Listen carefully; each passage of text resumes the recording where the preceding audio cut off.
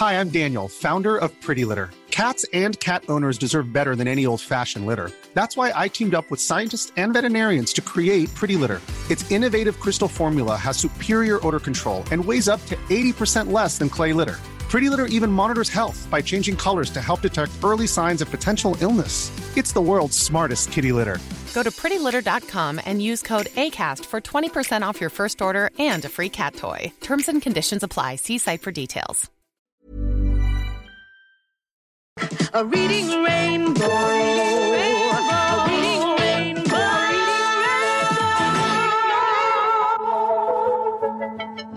Fear.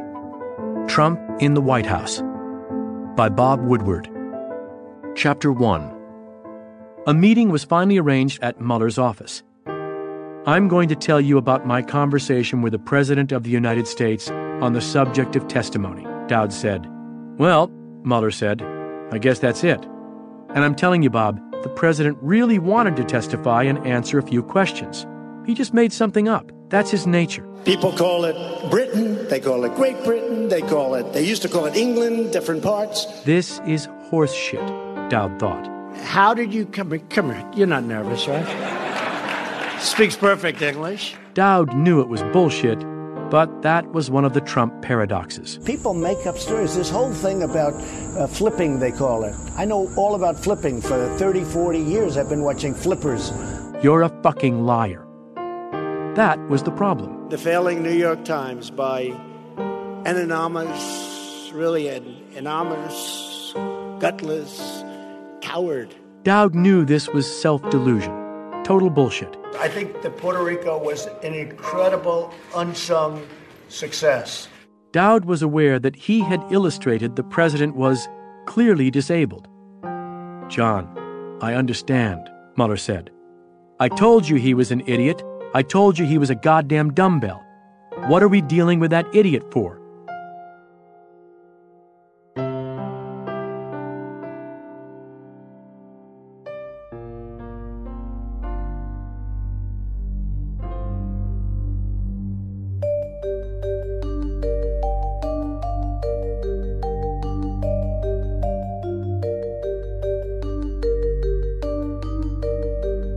This is Intercepted.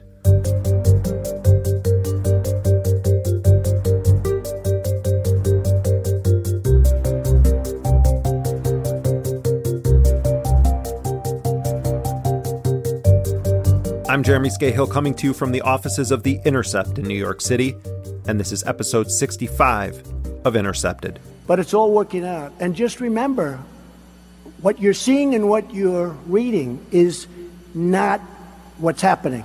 And I'll tell you... Well, we are back in the saddle again on this show, and holy shit, so much has happened since we last gathered. We have had more indictments from the Robert Mueller Trump Russia probe. George Papadopoulos got a light pat on the wrist for lying to federal agents, 14 days in jail, and community service. We have people doing life in prison for nonviolent drug offenses in this country, but apparently lying to federal agents gets you 2 weeks at Club Fed. Good to know. We had this bullshit anonymous op-ed in the New York Times by a reprehensible extreme right-winger posing as a defender of the Republic because he and some colleagues, they say, are trying to stop Trump from messing up their glorious consolidation of a toxic, dangerous Republican agenda.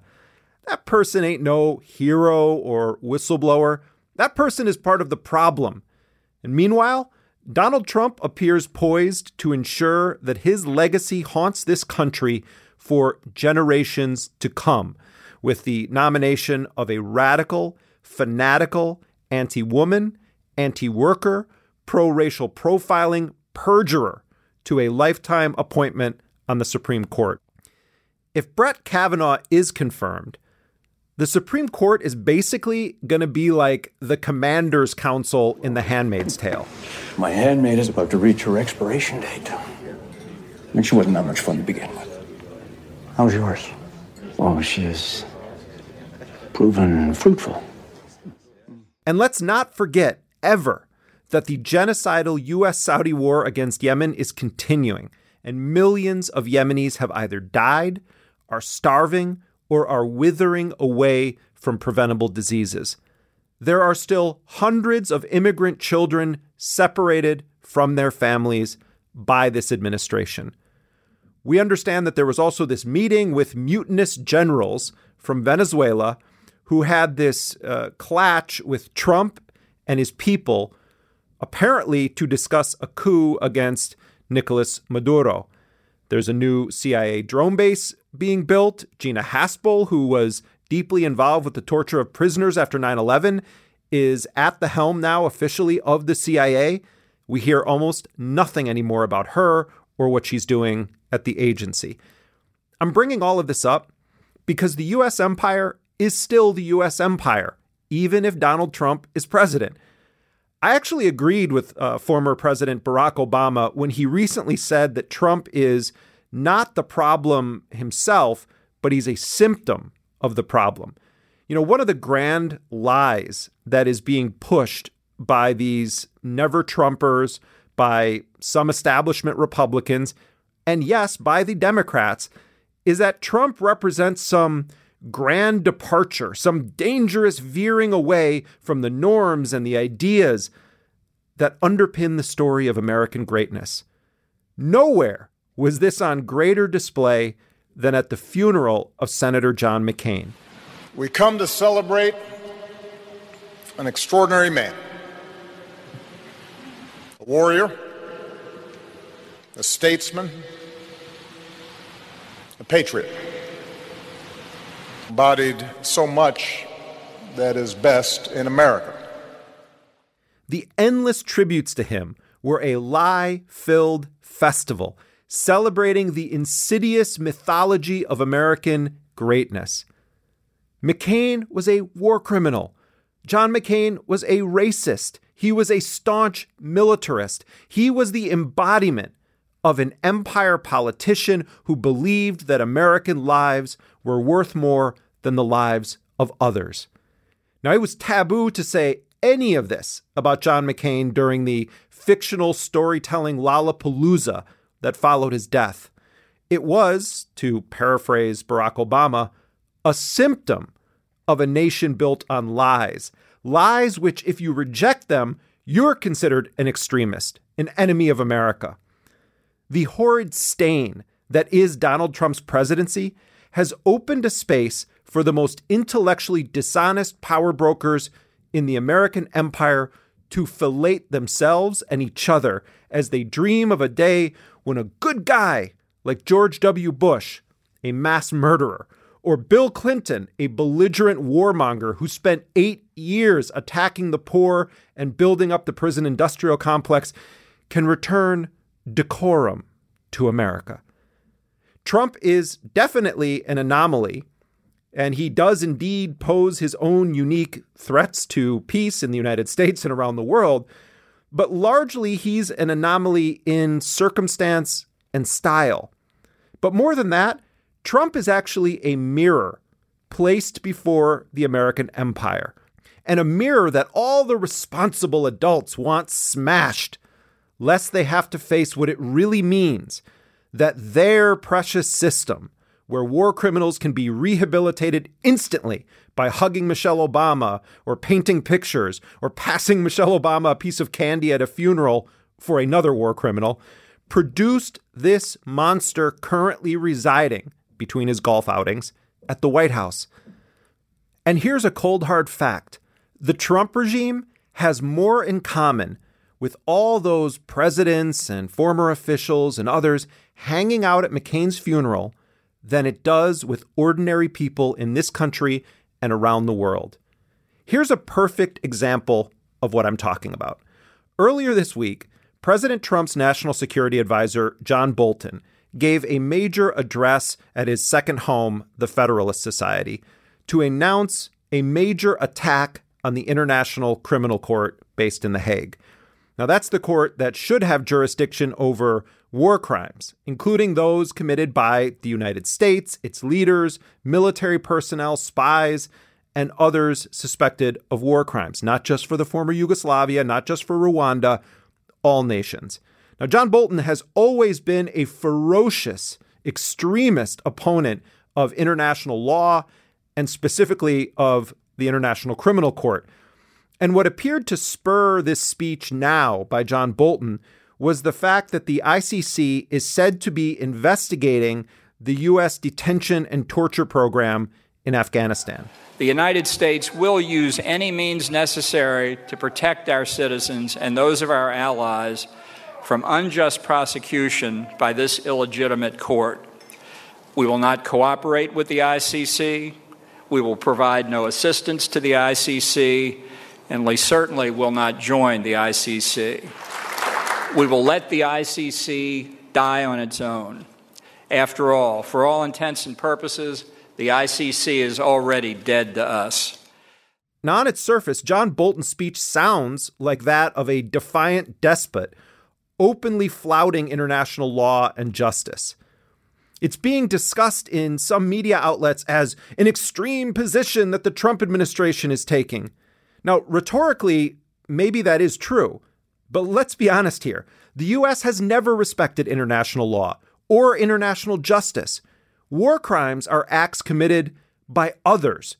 War crimes are acts committed by America's enemies. What we do is justified, and sometimes, okay, we make mistakes.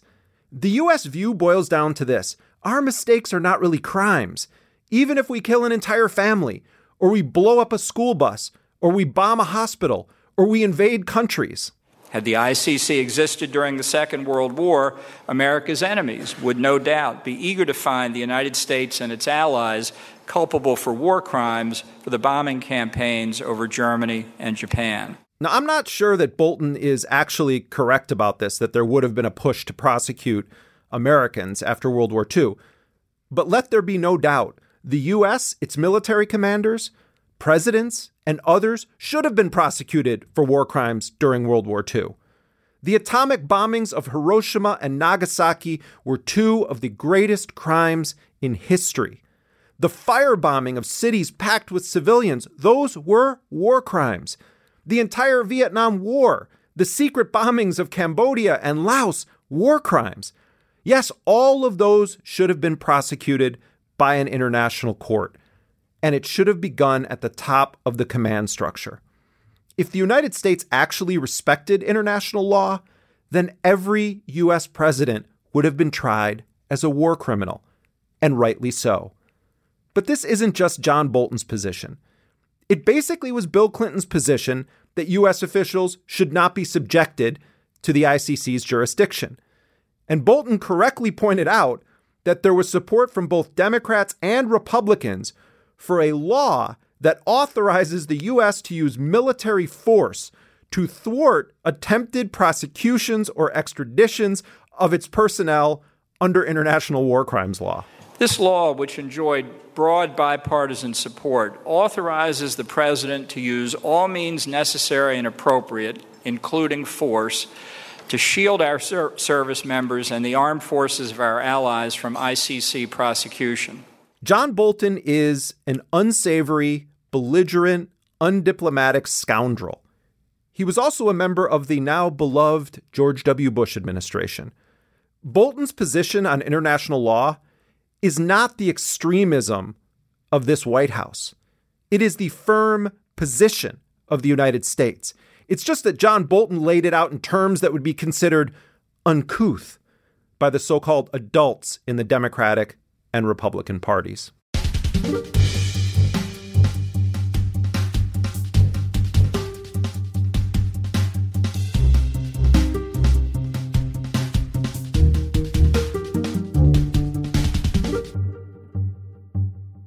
Well, there has been a pretty wild start to the midterm election season. It's now in full swing, and there are wars of sorts going on in both the Democratic and Republican parties. You have insurgent candidates taking down incumbents, and the Democratic Socialists of America have made a pretty big splash on the electoral scene. Later in the show, we're going to be digging into what's going on in the Democratic Party and the battle between more progressive forces and the institutional elite. We're going to be talking to my colleague Brianna Joy Gray and Nathan Robinson, the editor-in-chief of Current Affairs magazine. We're also going to be talking with the brilliant socialist academic Dr. Keeanga-Yamahtta Taylor. But we kick off today's show here in New York. The actor and activist Cynthia Nixon continues her campaign to unseat New York's powerful Democratic machine boss politician as governor. Andrew Cuomo, according to the polls, maintains a safe lead as of this broadcast. But as we've seen time and again recently, these polls have been wrong and pundits have been stunned. Nixon has fought a very serious social justice-oriented campaign, and she's both contributed to and benefited from a renewed political energy on the left in this country. We shall see what happens there. There's also a fierce competition in the race for the powerful and important position of New York Attorney General. And one of those candidates, who is running on a progressive platform and has vowed to criminally prosecute the Trump Organization and potentially the president himself should she win. I'm talking about Zephyr Teachout.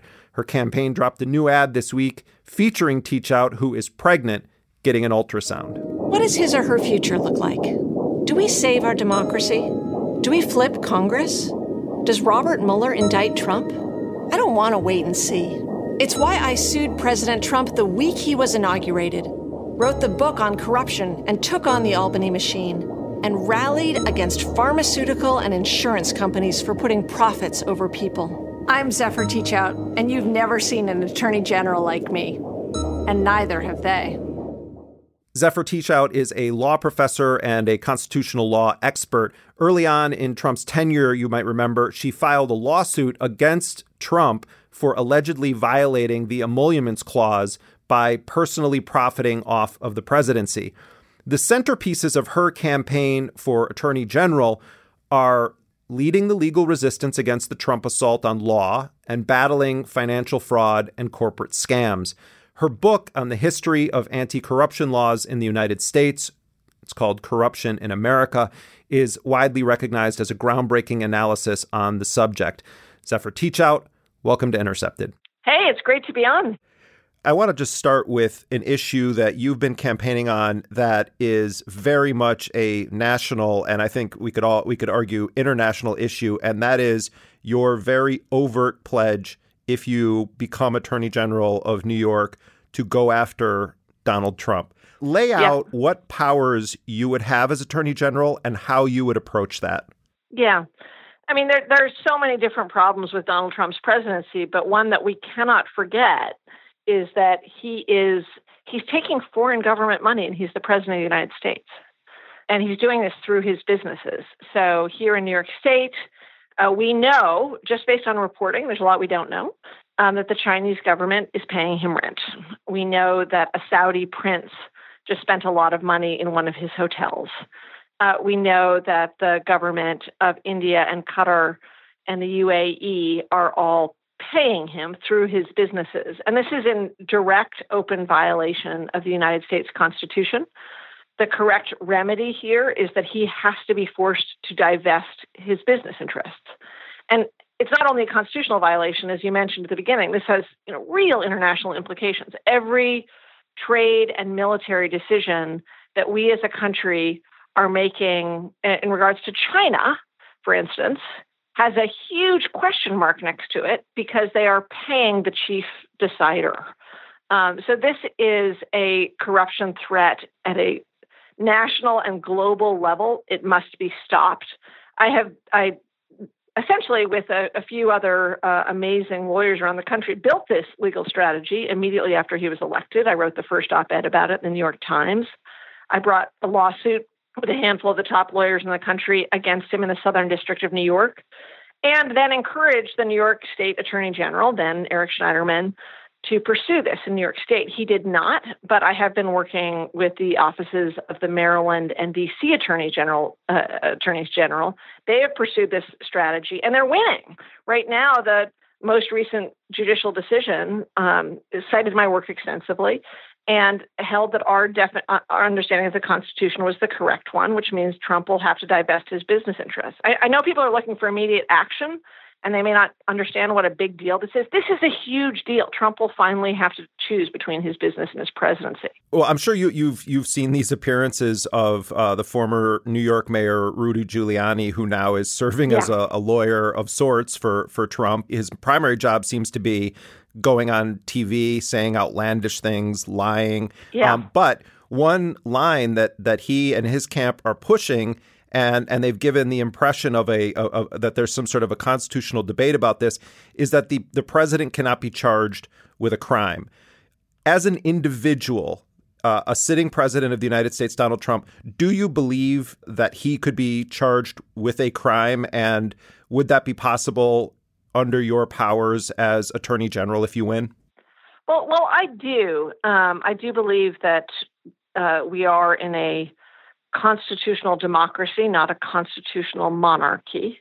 That we actually, senators can be charged with crimes, judges can be charged with crimes, Congress members can be charged with crimes, and the president can be charged with crimes. We've never been in this situation before, so we're in truly uncharted territory. And one of the reasons that I think that the nomination of Brett Kavanaugh is illegitimate is because this precise question may go to the Supreme Court. No one, it's the most fundamental principle of law is that no one can pick their own judges and still call it law. This has been untested. There is not there's no constitutional answer on this, but the very structure of our government is not a monarchic structure. So I think I feel very strongly that it's possible to bring indictments if that's where the facts lead. And I think in the background of your question is a really critical point, which is besides the illegal activities of the Trump organization, which we must investigate, that the illegal activities of the Trump Foundation, which we now already know about.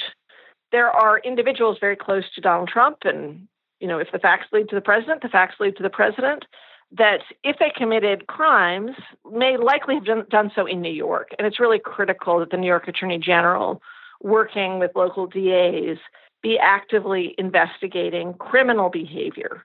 There's so many constitutional crises on the horizon. One is if Trump pardons an associate to protect himself, then you need the New York State Attorney General to be stepping in and be ready to prosecute under state law, which isn't covered by a federal pardon, any related crimes, because we got to be totally clear that no one is above the law. Okay, let's say Trump associate X gets convicted of something that is related in some manner to either corruption involving the Trump organization or the campaign. What are your powers if that person is pardoned? Right. So under federal law, if New York had no double jeopardy statute, the federal pardon doesn't cover state crimes. So there would be no federal ban on investigating and then prosecuting that person under state law. Under New York state law, the powers are somewhat limited by the fact that we have a double jeopardy statute, and one of the more expansive double jeopardy statutes, which says that you cannot bring a prosecution for the same act for which there has been another federal prosecution, and either acquittal or pardon or guilty plea. What that means is that if the only illegal things that this associate did were one or two things and they were all pardoned for, then New York State's hands are tied. But based on press reports alone, we have every reason to believe that Trump associates may have been involved in many different illegal activities. So the key thing would be to be prepared with an investigation into a huge range of illegal activities. Like you'd want to look at bank fraud, false statements, campaign finance violations, tax crimes, which actually have their own exception, which allow for greater prosecution in New York State. And since Trump's associates tend to be profoundly clumsy as well as lawless, there is every reason to believe that in almost every circumstance, it would be possible to bring then a state criminal law charge. And this is really important because you cannot have Donald Trump, and it's an important signal to send to him too. Like, Trump, you cannot pardon your way out of you cannot protect yourself with pardons. That's a total abuse of the pardon power. And we in the states are ready to say, no one is above the law. You're talking a lot about corruption. I want to ask you, we are now on the 10th anniversary of the financial meltdown that was manufactured by extremely powerful, wealthy financial institutions and white-collar criminals who are going unprosecuted, unpunished, and continuing to carry on in the game. What is your plan to deal with Wall Street and to deal with predatory lenders who are ripping off ordinary working people and poor people? This is so critical. I actually have a deep background here. After the financial crash of 2008, I co-founded a group dedicated to breaking up big banks and advocating for putting more financial criminals in jail. Spent a lot of time lobbying for what became Dodd-Frank. I have taught in this area. I know this area well. I don't take corporate PAC money. I don't take Wall Street corporate money, unlike all my opponents. And we have this national crisis where you have rollbacks of Dodd-Frank, some of which have been supported by my opponent, Sean Patrick Maloney, who takes a lot of Wall Street money, and Consumer Financial Protection Bureau, which is run by somebody who does not believe in the legitimacy of the Bureau. So we are at genuine crisis mode when it comes to regulating the financial sector, which is based in New York. So, one, we have very powerful tools here in New York, including the Martin Act, which is one of the strongest financial regulatory tools in the country. I am willing to fully use that. There's a range of other state laws, and then there's also powers granted under Dodd-Frank to state attorneys general, which I am willing to use. One of the many drivers, but a key driver of the last crisis, was an out-of-control swaps market. Mm-hmm. And under Dodd-Frank, I have laid out a strategy that is not yet being used, but that I would use, using the granted power to the New York State Attorney General, along with all attorneys general, to enforce parts of Dodd-Frank that are not being enforced as banks push more and more overseas. I mean, we're threatened with financial instability that we are not yet done with the aftershocks of the 2008 crisis. The amount of wealth lost was extraordinary. The nature of the jobs in our state and country have changed after the crash. This is a real passion of mine and also a real difference. One of my opponents, Tish James, has said she doesn't want to be known as the sheriff of Wall Street. Mm-hmm. Another of my opponents has actively undermined Dodd-Frank by twice voting with Republicans to gut key provisions that I fought for, including reporting requirements about discrimination in lending. And if we don't know about what's happening in discrimination in lending, we can't protect against it. Wall Street understands this. They know the powers of the New York State Attorney General's office. They are doing everything they can to stop me because they know how powerful this office is. And luckily, we've got a lot of momentum, but I am fully ready to use all those powers because Lord knows people need protection from illegality in the financial sector. And yes, a key theme of my campaign is the wrong people are in jail. We need to focus on white-collar crime and fight to end mass incarceration. Our criminal justice system is upside down. It's the bigwigs that need the scrutiny, and we need to end cash bail and at least cut our incarcerated population in half. Final question. Based on the publicly available information that we have, do you think that there would be sound legal ground to initiate impeachment proceedings against Trump? Setting aside the current composition of the Congress, just on the legal merits of it, do you believe that there is publicly available evidence of high crimes and misdemeanors by this president? Well, there are three different ways to think about impeachment, and I'll tell you how I think about it. One is that it's a purely political tool and can be used however one wants because the power is in Congress. The second is that there's a particular set of laws, and if you break those particular laws, then those are quote-unquote impeachable offenses. I actually ascribe to neither of those views, but the third view, which is that impeachment is reserved for very serious betrayals of trust of the office, which include but are not limited to violations of federal and state law crimes. And for over a year now, what I have said is the appropriate path, which we should do immediately, is to start an investigation, and that Congress should start an impeachment investigation. And that given the lawlessness of the Trump administration, it is particularly important to follow those procedural steps to begin the investigation and start using the tools available that Congress has available in order to uncover and lay bare all the facts surrounding, real questions of betrayal of trust. And I think there is more than enough publicly available evidence, and there has been for some time, to begin an impeachment investigation. For me, the firing of Comey was a central moment in the Trump presidency that warranted the beginning of an impeachment investigation. Well, Zephyr Teashout, I'm sure that if you emerge victorious and you are the next Attorney General of New York, Donald Trump will certainly know your name. And it sounds like they ain't seen nothing yet. You're going to be I think, viewed as a very serious threat to the Trump administration and the Trump organization and to the president himself. We know they're paying close attention to this race. We know they're keeping their eyes on this race. There's a lot of power in this office, and I'm ready to use it. I'm sure they are. Good luck, Zephyr, on the campaign trail. And thank you. Great to be on. Look forward to talking to you as Attorney General. Great. Me too. Take care. Bye-bye. Zephyr Teashout is a candidate for the Democratic nomination for Attorney General of New York. That primary election is this week on Thursday, September 13th.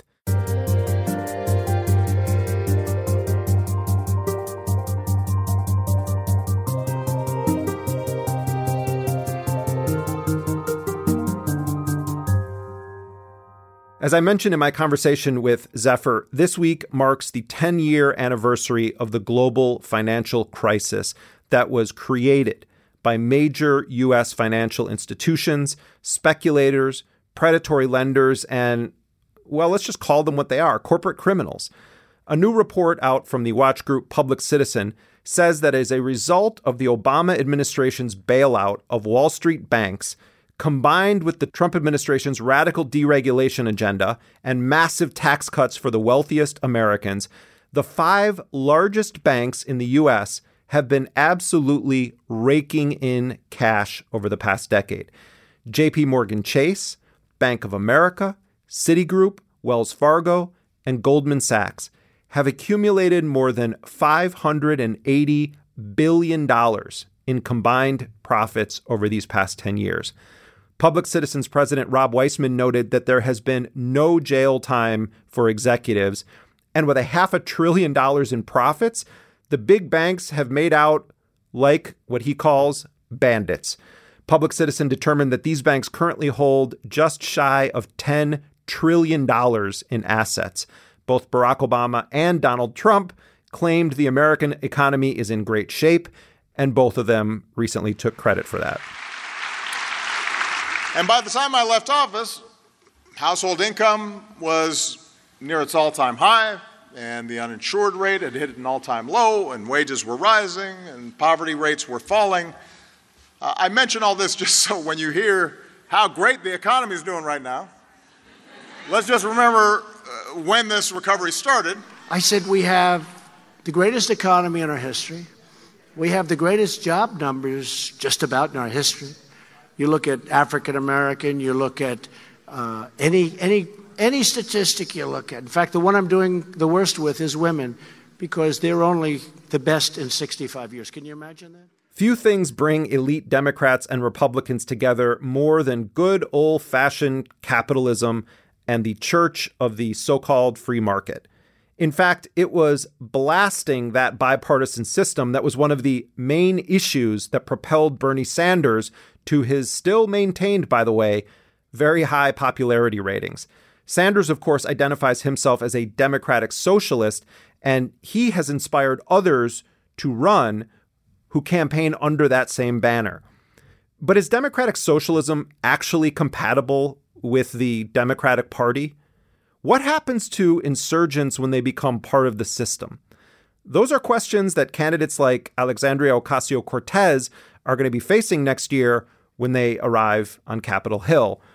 It would also be a question facing Bernie Sanders, should he run again for president and actually win. Both major corporate political parties in this country are in their own battles of sorts over their core identity. And time and again in this election cycle, we have seen powerful establishment Democrats step into races where progressives are challenging establishment Democrats to back their old horses against the new blood. We've seen a Republican version of this in some races as well, though that largely involves Trump intervening to support candidates challenging or fighting off more traditional Republicans. It's no doubt a fascinating moment, but it's also one that comes with great stakes. And one of the big questions that really should be asked is the Democratic Party, as it has existed for a long time and continues to exist, worthy of progressive support for any reason other than they're not Trump or they're not Republicans? As I've followed and analyzed this political moment we're in, I've been wanting to speak again to my friend and all-around brilliant person, Dr. Keeanga-Yamahtta Taylor. She is assistant professor of African American Studies at Princeton University. She's also the author of From Black Lives Matter to Black Liberation. That's an examination of the history and politics of Black America and the development of the social movement Black Lives Matter. Dr. Taylor has just finished her forthcoming book, Race for Profit, Black Homeownership and the End of the Urban Crisis. That's a book that's going to look at the federal government's promotion of single-family homeownership in Black communities after the urban rebellions of the 1960s. The book's going to drop next year. Dr. Keeanga-Yamahtta Taylor, welcome back to Intercepted. Thanks, Jeremy. Very glad to be here. Where do you see things now with the Trump presidency, the state of resistance against Trump, and the institutional Democratic Party? I think that we've seen the kind of racism and reaction that this presidency has unleashed. You know, we've seen the constitutive elements of the possibilities of a sustained movement against Trump over the last year. Some of the most heroic and important examples of that are the teacher strikes.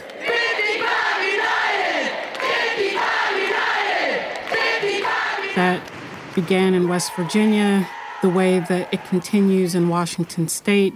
So we see the battle on the labor front that certainly is a repudiation of Trumpism beginning to develop. I think that we've seen a kind of popular mobilization against the Trump administration's regressive and disgusting immigration policies, particularly the attempts to separate children from their parents at the border, that there was a popular rebellion against that policy that very quickly led to it being dismantled, even though there are still 500 children who remain in detention at the hands of the Trump administration. We saw what a kind of popular mobilization can do and still has the power to do to resist the overtures of the Trump administration. So I think there's smaller examples of protests. There have continued to be protests against police abuse and violence in Black communities. There has been the strike of the incarcerated, the prison strikes. And I think part of the challenge for those of us who are interested in, you know, not just episodic resistance, but really knitting together the different kinds of movements into a coherent and larger unified social movement to not just resist Trump, but to resist those issues that give rise to Trump in the first place, is that we have to be able to put forward a kind of political vision and understanding of how that can happen. And my fear is that as we get closer to the midterm elections in November, that all of the energy, intellect, and the focus that has been very important in responding to different aspects of Trump's agenda gets sucked into the electoral cycle, gets sucked into the midterm machinery, and that we become so fixated that we forget that the most powerful resistance that we have to Trump's agenda remains our ability to be organized in the streets and to also not just protest, but that we begin to talk to each other, understand our different struggles, and try to find the points of unity, try to find the points at which they come together so that we can build not just a movement that is reactive, but that we can really look beneath, that we can get to the root of what has given rise to Trump, that, of course, is not just about Trump, but what is it about our political and economic system in this country that allows for these kinds of injustices that in many ways are bipartisan to continue? That's not just a question that can be resolved in the midterm elections. It's a deeper and systemic issue, because when Obama came out last week with his speech at the University of Illinois at Champaign-Urbana, Obama is very good for a sweet-sounding speech, especially when we have become used to the, Neanderthal in the White House who we're not even sure is literate. The biggest threat to our democracy, I said yesterday, is not, it's not one individual. It's not one big super PAC billionaires. It's apathy. It's indifference. It's us not doing what we're supposed to do. So Obama always, we can't be cynical. We have to get out and roll our sleeves up.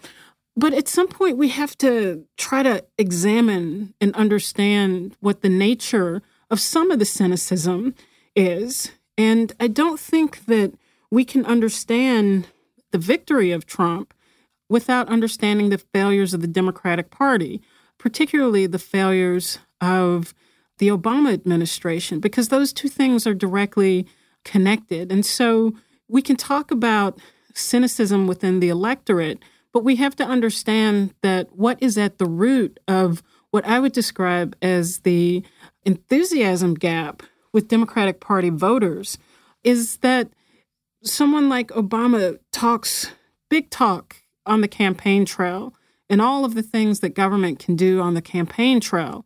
And this vision of the Democratic Party is leading the charge for reform. But then once in office, the inability to act in ways that fundamentally change people's lives for the better take place. And that's why people become cynical. We can look at that and the failures of the Obama administration as a significant contribution to why people didn't turn out in 2016 and why people continue to remain skeptical about the ability of the Democratic Party to transcend the status quo. As I look at it, when we look back at the last 16 years of Democratic presidents, 2 terms of Clinton, 2 terms of Obama, what you largely had come out of those 16 years was a push even further to the right in this country, certainly with its domestic politics. Did the lives of poor people get better as a result of the Clintons and Obama? No. Did the wars stop? No, they expanded. Did the Republicans mainstream many of their ideas within the institutional Democratic Party? Yes, they did. And I look at that and then I compare it to what did Hillary Clinton's people say they wanted? They said, we want women to run for office. We want young people to run for office. We want black people to run for office. We want people of color, LGBTQ. And in so many races that we have seen just in the past year, you see the Hillary Clinton wing of the Democratic Party coming in and endorsing incumbent, conservative, in some cases old white male Democratic candidates against the very people that they said that they wanted to run. We have leaders in Washington who want to roll back decades of progress, no matter what the cost. This is one of the most challenging times I've ever seen for our country. Andrew Cuomo is the perfect antidote. I've known Andrew for over 20 years. And so why should anyone put their energy, their effort, their faith, their trust into a machine that says, oh, we want all of you to run, except don't run against these old white male senators that are our friends? How many times are people going to step on this rake in the backyard of the Democratic Party that's been there always in the same place, and people just keep stepping on it and it whacks them in the face every time? This is why it's important to know history and to understand the really subversive relationship that the Democratic Party has had to social movements to its left, whether it's in the 1930s, whether it's in the 1960s, or certainly the 1980s when Jesse Jackson ran the Rainbow Coalition and certainly ran a left-wing campaign that is used to capture Black voters, left-wing, progressive, white working class voters, but really to bring them back within the orbit of the Democratic Party. Labor cannot win the battle against right-to-work laws until women are free. Women cannot be free until blacks and Hispanics are free.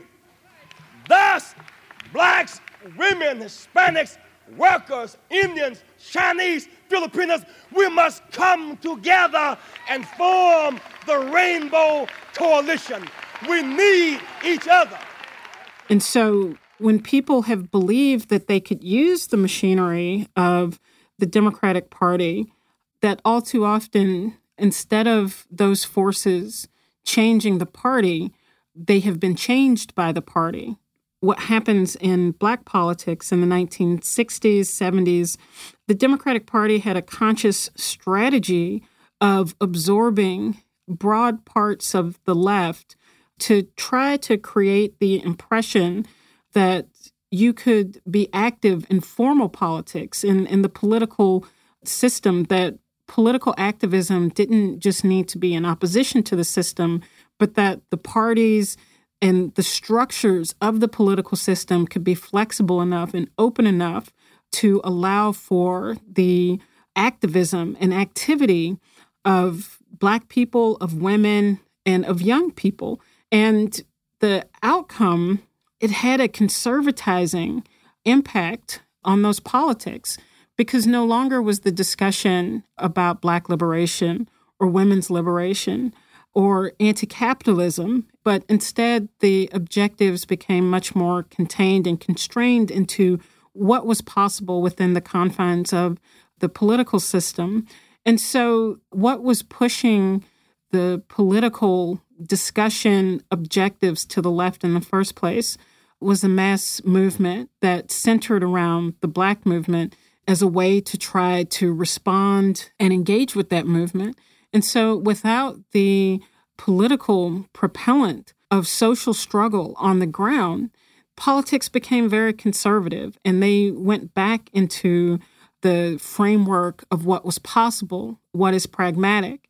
It's not to say that elections are unimportant or immaterial, because obviously they're not, but we can't talk about politics within a vacuum of what happens within the Democratic Party or what happens between the Democratic and Republican Party, because we can see that outside of the context of a social movement, politics in this country functions within the framework that the right creates. And it's only when there is a social movement afoot that raises the much broader demands, that raises the bigger demands, do those needs even come into the view of the discussion. Part of my concern with the victory and ascent of Alexandria Ocasio-Cortez, and by the way, I interviewed her on this program. I like a lot of what she's about. I think she is really smart, and I think she has great potential to really be an unusual voice in Washington, D.C. At the same time, the way that this situation got handled when she was confronted about her condemnation of the Israeli pogrom against the Palestinians was to sort of immediately back away and say, I am not the expert on geopolitics on this issue. You know, for me, I'm a firm believer in finding a two-state solution in this issue. If we elect people who say that they're democratic socialists to office, and then they go to Washington, and most of what they are is Democrats and a little bit of socialism when it. Ready to pop the question? The jewelers at BlueNile.com have got sparkle down to a science with beautiful lab-grown diamonds worthy of your most brilliant moments. Their lab-grown diamonds are independently graded and guaranteed identical to natural diamonds, and they're ready to ship to your door. Go to BlueNile.com and use promo code LISTEN to get $50 off your purchase of $500 or more. That's code LISTEN at BlueNile.com for $50 off. BlueNile.com, code LISTEN. Hold up. What was that? Boring. No flavor. That was as bad as those leftovers you ate all week. Keke Palmer here, and it's time to say hello to something fresh and guilt-free. HelloFresh. Jazz up dinner with pecan-crusted chicken or garlic butter shrimp scampi. Now that's music to my mouth. HelloFresh. Let's get this dinner party started. Discover all the delicious possibilities at HelloFresh.com. Acceptable, or when rabble-rousing is permitted by the party leadership, then it's going to have the opposite effect that I think a lot of people wanted it to when they cast their votes for somebody different, which is, we don't want more of the same. So with this new kind of attention being paid to the term socialism and to democratic socialist candidates, you as a longtime committed socialist, how do you see the positives and the risks, the dangers of this moment where you have the left, outside of the Democratic Party, piercing into that tent again with the Democratic Socialists kind of playing this inside-outside game with the Democratic Party? The idea that you could ever sort of openly talk about socialism, say that you were a socialist, this was unfathomable, 20 years ago. It was unfathomable, maybe even 10 years ago. And so today, that's different. And that's a great thing. I mean, Jim Carrey is somewhere on some talk show saying that... We have to say yes to socialism, to the word and everything. We have to stop apologizing. These are phenomenal developments, and they open up the space to have what I was talking about earlier, which is to have a much broader, bigger discussion, to talk about fundamentally transforming people's lives. What does it mean to have a life unencumbered by poverty, by concerns about housing, by concerns about healthcare, by concerns about education, by concerns about being able to maintain any semblance of a quality of life? And so when we can talk about socialism and talk about the enormous inequality that pervades American society, this is a good thing. The problem, however, is that some of the discussion about socialism is being reduced to issues of state control. Do we just need more social welfare programs? Do we just need more public policies that advocate for more funding for public schools or public hospitals or things of that nature? But in discussing socialism as if it were simply a social welfare program, it really truncates the breadth and the depth of what the socialist project actually is. That ordinary people who are the creators of all wealth in our society and across the world have the right, the democratic right, to decide how those wealth and resources that they create through their labor should be utilized. And that means not having millionaire interlocutors speak for us to determine how those resources should be used, which, to be honest, is all Congress has been reduced to. Most of them have absolutely no clue about what it is like to be a regular person in this country and to have to make decisions about rent or prescriptions. And that's not hyperbole. Those are actual debates that people have with themselves or within their households on a day-to-day basis. And so socialism is about removing those people and letting the people who create the wealth decide. That discussion, the sense of socialism as the emancipation of ordinary people to be in control of their own lives and to be in control of their own situation, is being jettisoned for really is a talk about an expansion of the social welfare state. When we look at the impacts of capitalism and climate change, when we look at the enormous amounts of poverty and deprivation that are created by and perpetuated by capitalism, and also when we look at the war and the destruction and the human carnage that is generated through a system for profit, the idea of U.S. imperialism, the impact of war in our society and abroad has been completely left out of this resurgent discussion of socialism. On the sort of flip side, from Democrats to Republicans, in my estimation, just really monitoring the developments of the Republican Party in this moment of Trump, the extreme right wing in the United States right now has an incredible amount of power. And I don't just mean officially. I mean that this game that is playing out where the Republicans can anonymously say, oh, well, the real adults in the room, we're making sure that the empire stays afloat and we're keeping Trump at bay, but then benefiting from every single thing Trump does.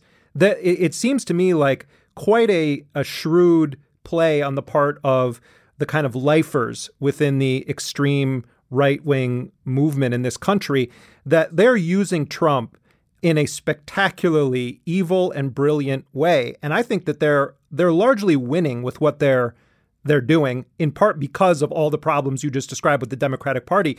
But how do you see this moment? I mean, you and I both, came of political age in the 1990s, where the campus free speech stuff was a big deal at that time. A lot of racists were doing the same things we see now, where they're going to try to cause a provocation. But you also had this sense that the extreme right wing, they had a long-term plan. And I don't think that Trump is as much of a monkey wrench in their plan as he is this gift that they had to be dragged into realizing they should accept. Oh, yeah. I mean, people ask me all the time, Trump is such an embarrassment. Why do the Republicans put up with this?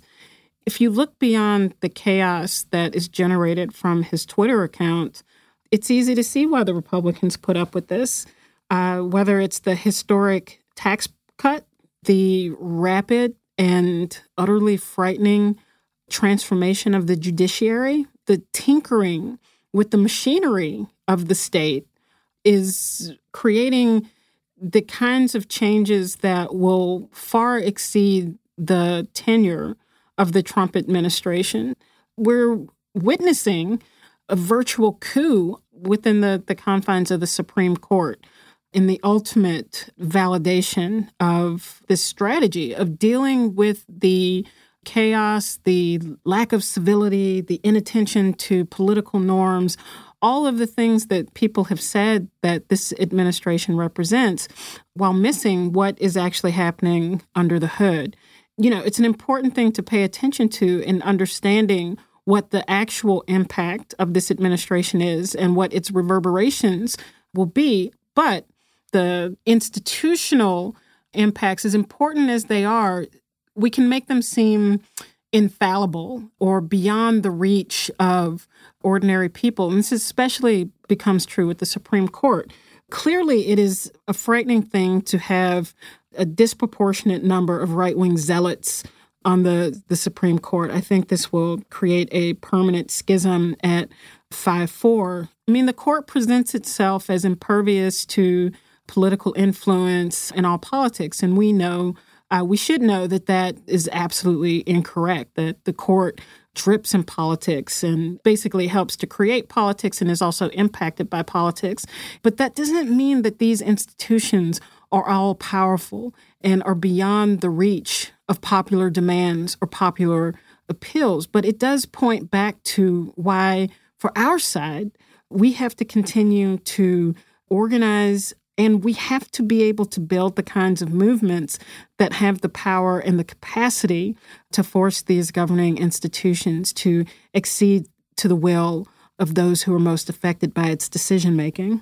You brought up earlier the prison strike, which got very little attention. There was a smattering of publications that were reporting on it, and it was a 19-day national prison strike. The strikers put forward 10 demands addressing the conditions of people being held in the prisons. It called for policies that, quote, recognize the humanity of imprisoned men and women, an end to prison slavery, and you have prisoners doing all sorts of manual labor, sometimes 24-hour shifts. What is the significance of this 19-day national prison strike that officially ended this past weekend? It speaks to the level of organizing that exists within the prisons. It also says something about the humanity of the imprisoned, which in this country is so critical to assert and reassert.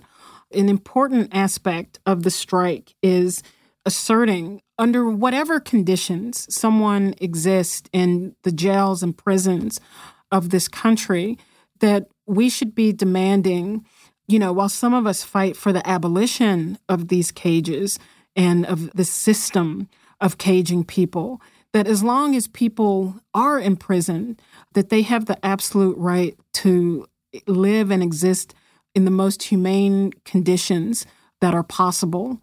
And so the strike and the organizing of the strike show that to be the demand of the imprisoned themselves, and that we're not just here talking about them, but that they are asserting their own rights to dignity and humanity. The Black Lives Matter movement has helped to put a national and international spotlight on the racist policing and practices and abuse of American police. And in doing so, it has necessarily questioned the criminal justice system, the system of policing. And within that discussion, there has to be a further examination and evaluation of what happens to those who are caught up in the system of policing and the criminal justice system. I think what we see is that it will take an absolute mass movement just to be able to address the conditions that the imprisoned have raised. Prisons, policing, a racist, unequal criminal justice system are absolutely integral to the system of capitalism, economic and political organization of society that relies on the marginalization and demonization of some. And prison is a way that they help to reinforce the ideas of dehumanization and marginalization. And so they are core features of the economic system that we live under. And so the strike is absolutely essential to trying to both connect with other prisoners within the system itself, but to also educating the broader public about what it means to be imprisoned in the United States of America. Final question. There was this huge match in tennis between Naomi Osaka and Serena Williams over the weekend at the U.S. Open. And I saw live this incident where you had Serena Williams reacting to a call from the umpire. I don't cheat. I didn't get coaching. How can you say that? You owe me an apology. You owe me an apology. I have never cheated in my life. I have a daughter and I stand what's right for her, and I've never cheated. And you owe me an apology. You will never do it again. And then standing up and calling out the clear sexism at play in the way she was treated after breaking her racket versus how her male counterparts are treated. But you know how many other men do things that are, I don't think they do much worse than that. This is not fair. There's a lot of men out here that have said a lot of things, and because there are men out here, that doesn't happen to them. The racism of the commentators that I watched afterwards, it was a bit jaw-dropping. I'm not shocked at anything I see on TV, but the words they use to talk about Serena Williams, they would never use to talk about a man or a white woman. Listen, I don't know if you've seen this cartoon. All it's missing is either a huge slice of watermelon or a bone for her nose. I mean, it's straight out of the 19th century. You know, I will just say that this, along with Kaepernick, there are no discrete categories of culture, politics, sports. These things are enmeshed in the United States, and I suspect elsewhere. And it means that when anything happens, especially when it comes to pro sports that are either Black majority or Black players dominate, that it immediately becomes a lightning rod for this kind of racist invective. The fact that that cartoon, which is literally some caricature out of a minstrel Jim Crow scenario from the 19th century, Before you continue on, I just want, for people that did not follow this, what Kianga and I are talking about is a cartoon that was published this week in the aftermath of that tennis match, and it was published in the Australian newspaper, the Herald Sun. But because of the social media universe that we live in, it was promoted all over the internet and social media, and also has been attacked for very much the same reasons that Kianga is articulating now, also on social media. And the cartoonist was very proud of it. I mean, he tweeted out that this was my cartoon for the week. And it's the same kind of thing that Donald Trump is trying to tap into and instigate. The idea that these are loudmouthed Black people who have not earned the right to speak out, or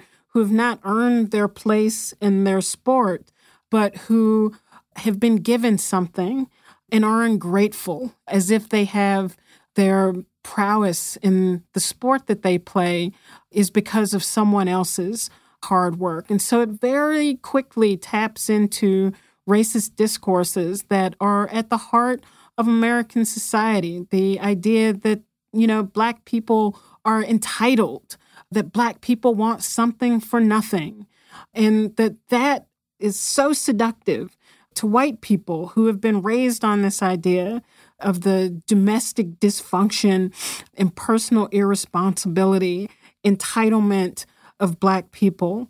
And so this is the burden that a Colin Kaepernick, and particularly Serena Williams, who is a dark-skinned Black woman in a racist country, dominating a sport that has been owned by white people since its very existence. Many of them can't come to grips with the fact that Serena Williams dominates the game, which is why she's drug tested more than any other athlete on the tournament circuit, and why she has to put up with a constant questioning of her athletic abilities, of her game, that she has no game, that all she has is brute strength. And so I think that just the burden that women, especially Black women, have to carry with them in all forms of work speaks so much to other social crises that Black women are disproportionately represented in. And so you can imagine with Serena, with her celebrity, with her access to resources, that she is able to navigate these kinds of things. You can imagine what this is like, what type of toll this would take in the life of an ordinary person. This is a burden that millions of Black women have to deal with on a regular basis. Well, we're going to leave it there. Keeanga-Yamahtta Taylor, thank you so much for all of your work and for joining us again on Intercepted. Thanks, Jeremy. Glad to be here. Dr. Keeanga-Yamahtta Taylor is Assistant Professor of African American Studies at Princeton University.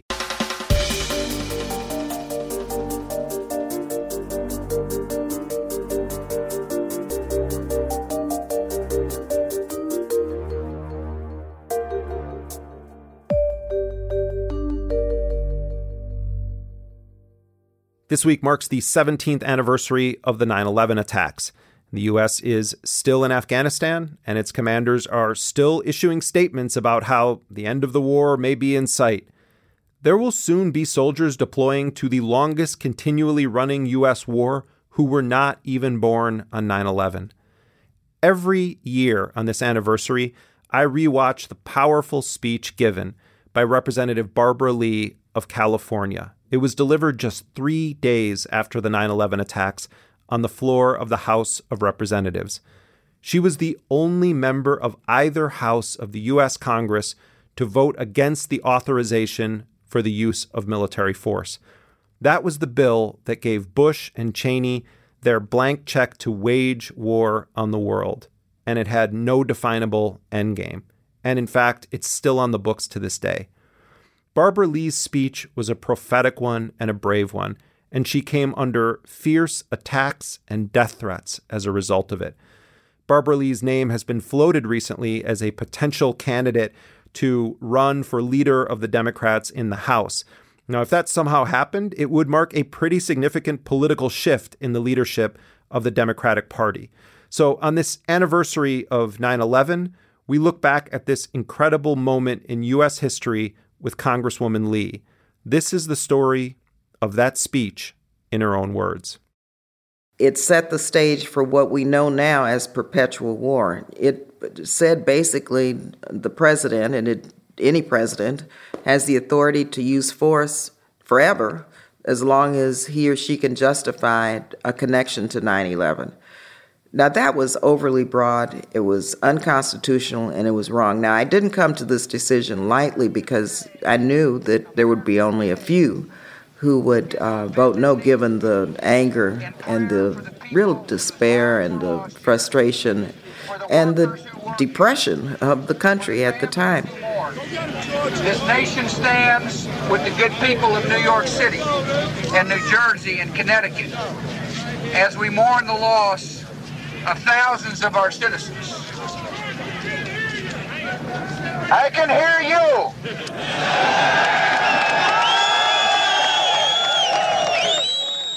But I knew that I had to vote no because this was something that went totally counter to what our Constitution requires, and also given the fact that we have to fight, and I'm not looking at the world through rose-colored glasses. I mean, we have to fight terrorism, but we can't engage in actions that are going to make our country less secure and create more anger and more war around the world.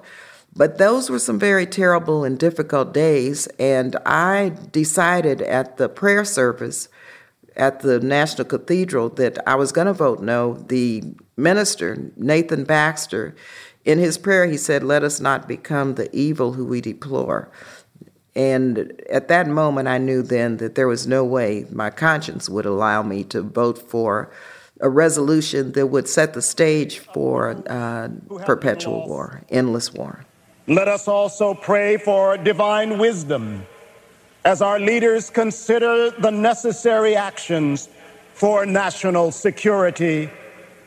Wisdom of the grace of God, that as we act, we not become the evil we deplore. Thank our ranking member and my friend for yielding. Mr. Speaker, members, I rise today really with a very heavy heart. One that is filled with sorrow for the families and the loved ones who were killed and injured this week.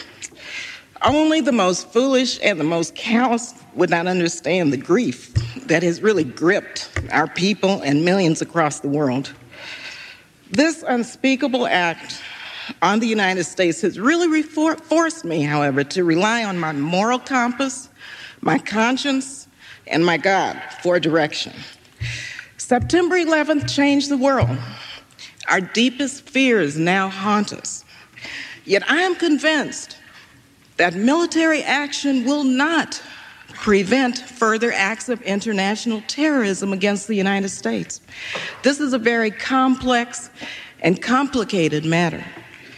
Now, this resolution will pass, although we all know that the president can wage a war even without it. However difficult this vote may be, some of us must urge the use of restraint. Our country is in a state of mourning. Some of us must say, let's step back for a moment. Let's just pause just for a minute and think through the implications of our actions today so that this does not spiral out of control. Now, I have agonized over this vote, but I came to grips with it today, and I came to grips with opposing this resolution during the very painful yet very beautiful memorial service. As a member of the clergy so eloquently said, as we act, let us not become the evil that we deplore. Thank you, and I yield the balance of my time. Gentlewoman's time has expired. The gentleman from Illinois. I received many death threats. I received many emails and phone calls threatening me and my family. It was very, I think, very insightful for me, even though it was a very difficult time. But to see how people really don't understand that central to democracy is the right to dissent. and that we have the right to exercise our First Amendment rights. We don't have to go along with the program or with any administration if, in fact, we believe that it's wrong. So while, yes, we needed unity and we needed to let the world know that we weren't going to accept any acts of terrorism against the United States, we certainly should do it in a way that doesn't make people afraid, nor make people believe that if we don't vote for something that's going to make us less secure, that we're committing acts of treason or a traitor. And that's what I was called over and over again. But that blank check is still on the books. And now with this president who claims that he loves war and he has a shoot first policy, I'm very fearful that this resolution, unless repealed, will give him the authority to do whatever he decides to do one day. Barbara Lee is a Democratic congresswoman from California. She was the only member of either house of Congress to vote against the authorization for the use of military force. She gave that speech on September 14th, 2001.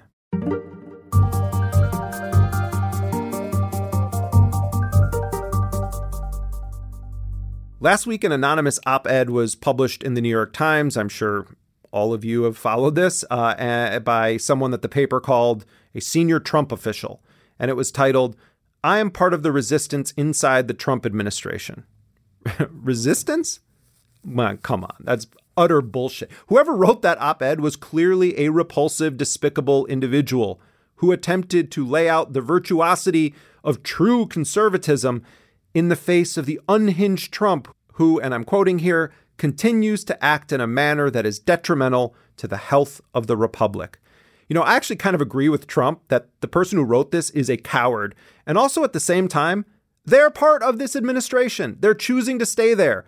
And they're embracing and promoting the bulk of the stated racist, xenophobic warmongering of Donald Trump. This person, instead of this weak and pathetic attempt at internal self-serving protest, they could have publicly denounced Trump, resign, stand up against Trump in a real way, stand up against his grotesque policies. But the reason that person didn't is because they agree with most of the agenda. On the war front, Donald Trump is expanding covert operations. He's greenlighting more assassination missions. He's taking the gloves off and allowing the military to kill much larger numbers of civilians without even the modicum of restraint previously shown by Obama. And in Yemen, as I mentioned earlier, still a genocidal war that the U.S. is fueling, funding, aiding, and deeply, deeply involved with. But all of this, the relentless wars, the coup attempts, the racism inside of the United States, the U.S. inserting itself into foreign affairs with a flagrant hypocrisy that when we do it, it's just and humanitarian. All of this occurs no matter who is in the White House, Democrat or Republican. And this was on full display recently at John McCain's funeral, where you had an entire room of former president and statesmen all cozying up to each other, passing their mints and talking about being on the same team. That could have been a gathering of people at a war crimes tribunal. So what hope is there for real progressive resistance? What alternatives do we actually have to a two-party pro-war, pro-corporate system? To talk about the left, the Democratic Party, and this primary season, I'm joined by two people. Nathan Robinson is the editor of Current Affairs magazine, and he, of course, predicted before the Democratic primary in 2016 that if the Democrats run Hillary Clinton instead of Bernie Sanders, Donald Trump would win the White House. He's a prolific writer and commentator of both politics and the absurd. His latest book is Trump, Anatomy of a Monstrosity. And I'm joined by Briahna Joy Gray. She's the Intercept senior politics editor. She's also a contributing editor at Current Affairs. Her latest column for the Intercept is Beware the Race Reductionist. Briahna Joy Gray, Nathan Robinson, welcome to Intercepted. Thank you for having me. Thank you. Nice to be with you. Briahna, let's begin with you. It's clear that Donald Trump is having another meltdown in part because Barack Obama is speaking publicly now. And last week you had Obama give this speech at the University of Illinois at Champaign-Urbana, where, among other things, he came out in support of Medicare for All, which is funny because as a candidate, he said he supported Medicare for all. How do we get the federal government to take care of its business? I happen to be a proponent of a single-payer universal health care plan. And he was president for 8 years. And for a decent chunk of that, the Democrats had control of the Senate. What did you make of this Obama appearance now in the Trump moment? I will give Obama a sliver of credit here because he did say during that speech that he doesn't consider Trump to be anomalous. He said something along the lines of, "It did not start with Donald Trump. He is a symptom, not the cause." With respect to his discovery of this newfangled idea, Medicare for all. So Democrats aren't just running on good old ideas like a higher minimum wage. They're running on good new ideas like Medicare for all. I, of course, am deeply frustrated by the selective appreciation for progressive programs, depending on whose mouth the idea comes out of, having endured the last 2 years of kind of this anti-Bernie Sanders fervor from a certain fairly narrow segment, but very vocal segment of Democrats. However, I'm trying to keep that kind of petty part of me under wraps because at the end of the day, if Barack Obama is saying that Medicare for all is a good idea, helps people come on to the fact that Medicare for all is a good idea and frustrates their efforts to claim that it's bad simply because it's something that Bernie Sanders backs, I mean, I have to be excited about it, even if I grumble about it under my breath and on my Twitter feed. Nathan, how do you see the state of the institutional Democratic Party and also the sort of broader left where you have people that were supporters of the Green Party? You now have multiple factions within the Democratic Socialists of America, but DSA is becoming a real thing in electoral politics and has secured some victories, most notably Alexandria Ocasio-Cortez. Yeah, well, it varies around the country from place to place. So the Democratic Party is not uniform. But I think that the general tendency is that if you divide it roughly, the so-called establishment wing of the Democratic Party is quite vulnerable, I think, in a lot of places. We saw that with Ocasio-Cortez, but, then there was this argument that, that was just in the Bronx. That just happens in deep blue areas. But then we just saw it again with Andrew Gillum in Florida, who ran on Medicare for all, and again, a man of color. So, again, complicating these identity questions. And ran on Medicare for all, was very explicit about it. How about running for governor and being the most progressive Democrat who would invest $1 billion in education and create Medicare for all? Is it impossible to come from nothing, be outspent 10-1, and win? And won in a huge upset. And that's in a Trump voting state. And now we're seeing that even in a deep red state like Texas, someone like Ted Cruz may be vulnerable to someone who runs on a kind of explicitly progressive message. And I went to Michigan to report on the gubernatorial primary there, and I talked to people who were working on the Abdul El-Sayed campaign. And Abdul lost, but he won far more of the vote than you would expect of an explicitly left candidate in a Trump state in a Democratic primary. The interesting thing to me was that a lot of people working on the campaign there were young people, some of whom had been Hillary Clinton supporters, who after 2016 had said, well, the time for compromise is over. We now want to find someone who is very sincerely committed to advancing left values. And I hear that a lot, the sort of gambit that the institutional Democratic Party used to make, which was, you have to compromise your principles for the sake of achieving power. A lot more people are rejecting that, and that's why you see the DSA's numbers growing. That's why you see people flocking to the campaigns of these progressive insurgent candidates who say, I want single payer, and don't make any kind of compromising statements about it. So I think it's hard to say, it's hard to predict the future, but I do think a lot of Democratic candidates are vulnerable.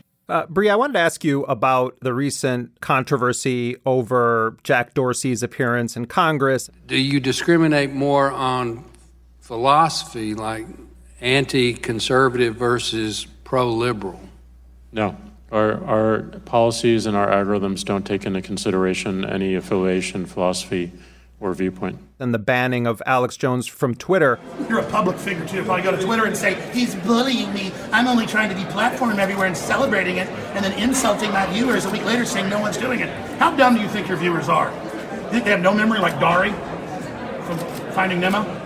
Is there any justification for stripping freedom of speech of, and I know that in a constitutional sense, we're not talking about freedom of speech when we talk about private companies like Twitter, but is there any reason why you believe someone should be banned from being on Twitter or Facebook? My biggest concern here is that whatever rule is adopted is applied consistently.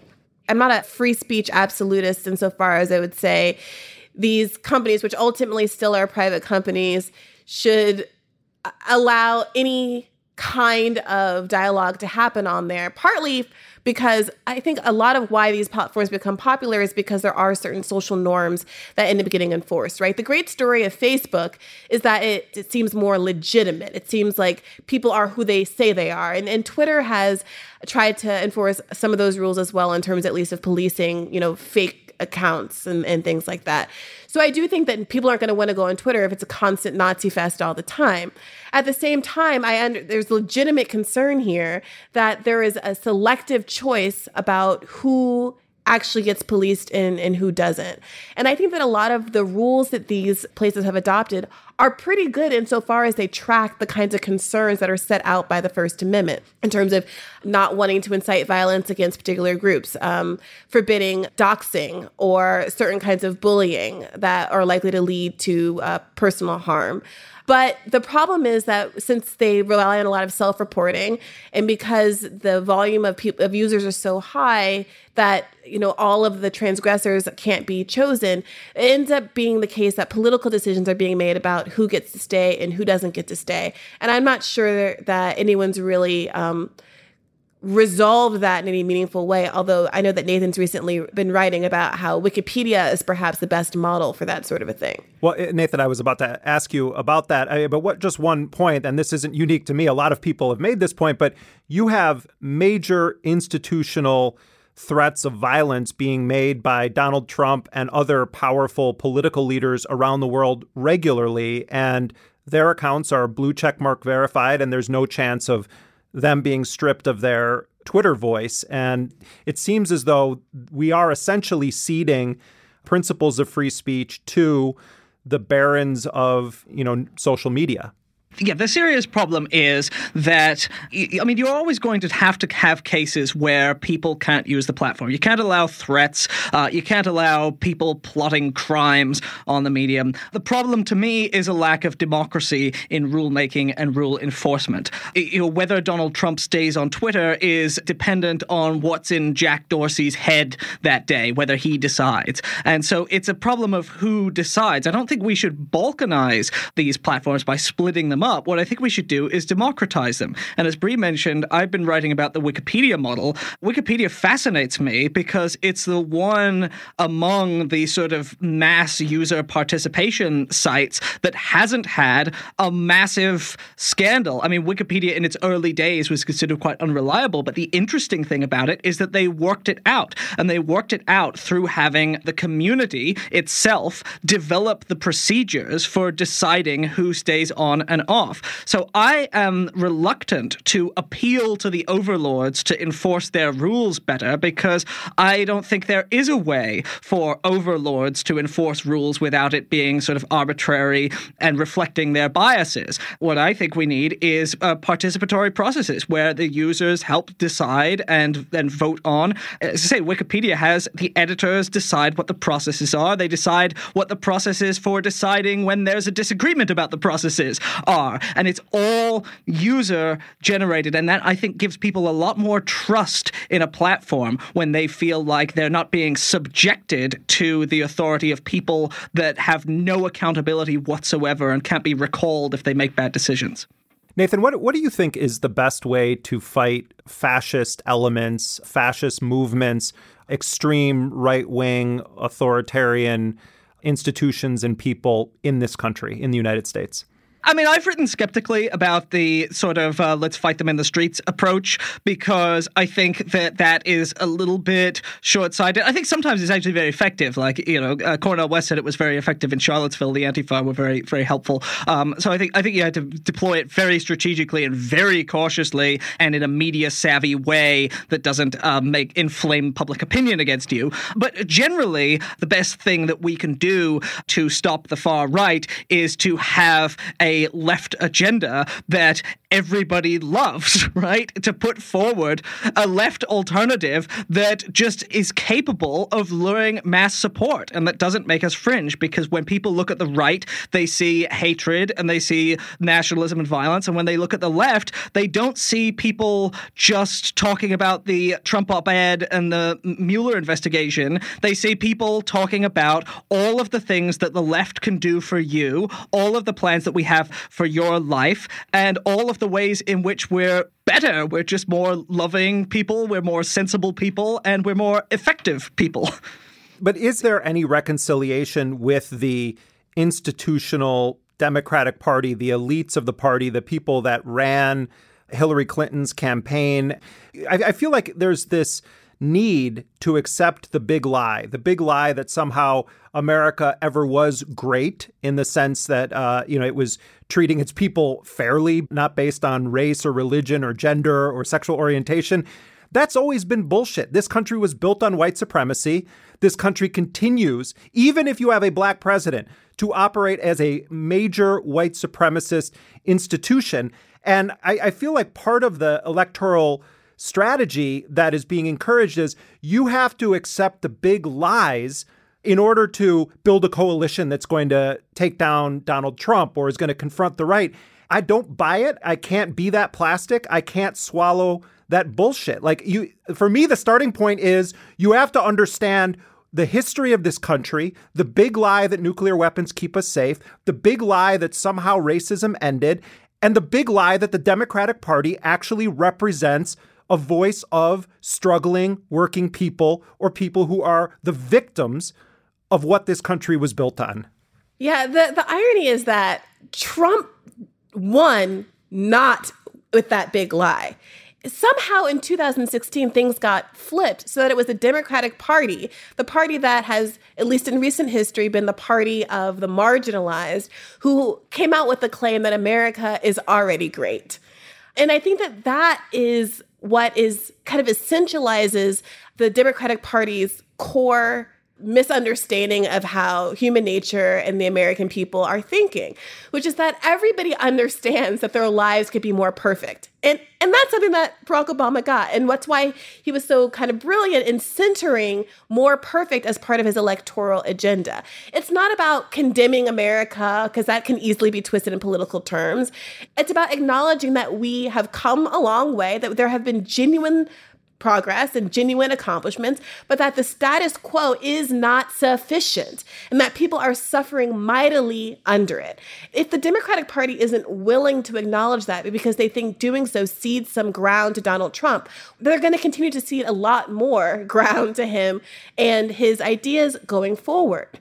Populism is about being able to connect your agenda with what everyday people need. And the problem is that the Democratic Party has for a long time been able to coast off of this idea that we're not as bad as the other guy, and that the other guy, basically having ignored the interests of all of these historically marginalized groups, has allowed Democrats, by playing a little lip service to the idea that we don't hate gay people as much as they do, and we don't hate black people and Hispanic people and immigrants as much as they do, then you should come onto our side. But at a certain point, gay people and black people and immigrants all have other concerns in addition to their identity, which are augmented by the marginalization that comes with their identity, that they need to be addressed. And when a party is so focused on this idea that the only thing that they're going to talk about is these concerns that don't go to the core economic truths, then they're going to continue to lose. And that's how you're going to get Trump's absurd, lying version of fascism, of populism,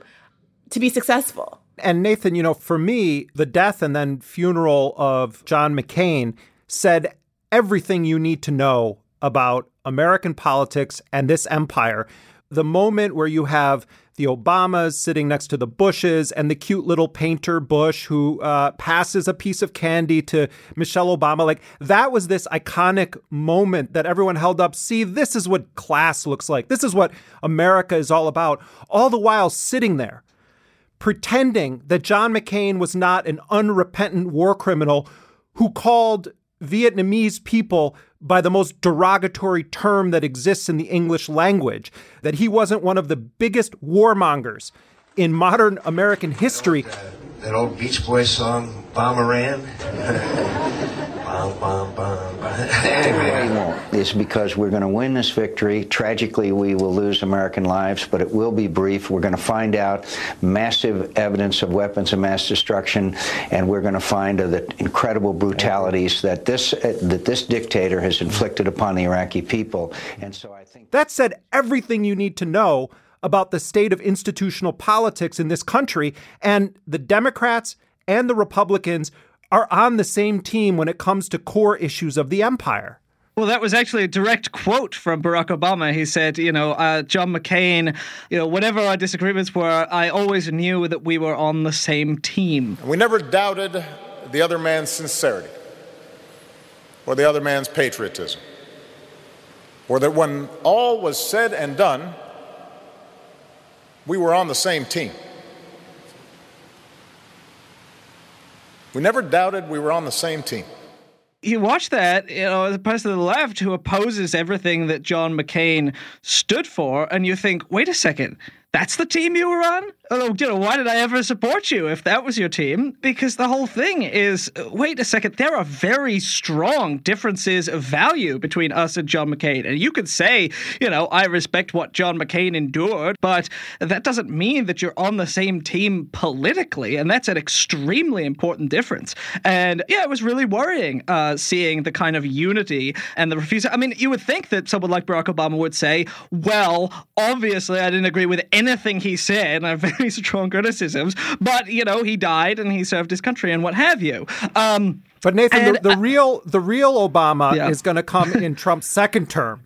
Then we're going to hear from the real Obama. Finally, we were waiting for his inner self to be released. Well, everyone waited. Then we really saw his true self. Then he left office and he said nothing, and he started doing paid speaking engagements and hanging out with Bono and Richard Branson. And I thought that sort of told you all you needed to know. And then disparaging the left a lot. So, but there is this thing where Democrats often accept right-wing premises, and I think it's very damaging. I mean, that's what I think Bill Clinton did to the party that was so horrifying, was to say, no, we're the real party of tough on crime. No, we're the real party of capitalism. We just think capitalism's dysfunctional. And you still see that today. I mean, even Elizabeth Warren does this. She says, I'm a capitalist to my bones. I'm a capitalist. Come on.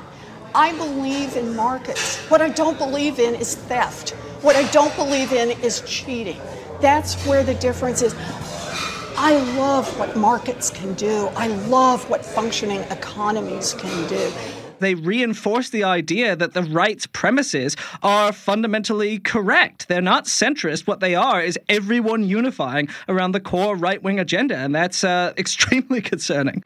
Nathan Robinson, thank you so much for being with us on Intercepted. And thank you for having me. Briahna Joy Gray, thank you as well for being with us on Intercepted. It's my pleasure. Nathan Robinson is editor of Current Affairs magazine. He's also the author of Trump, Anatomy of a Monstrosity. Briahna Joy Gray is The Intercept's senior politics editor. She's also a contributing editor at Current Affairs.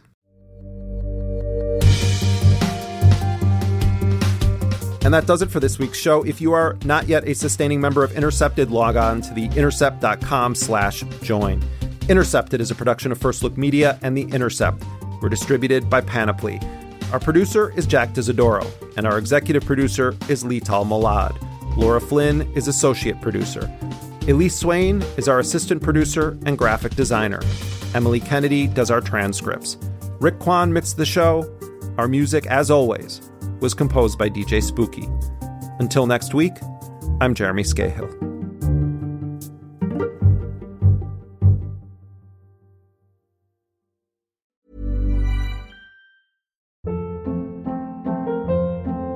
Hold up. What was that? Boring. No flavor. That was as bad as those leftovers you ate all week. Keke Palmer here, and it's time to say hello to something fresh and guilt-free. HelloFresh. Jazz up dinner with pecan-crusted chicken or garlic butter shrimp scampi. Now that's music to my mouth. HelloFresh. Let's get this dinner party started. Discover all the delicious possibilities at HelloFresh.com.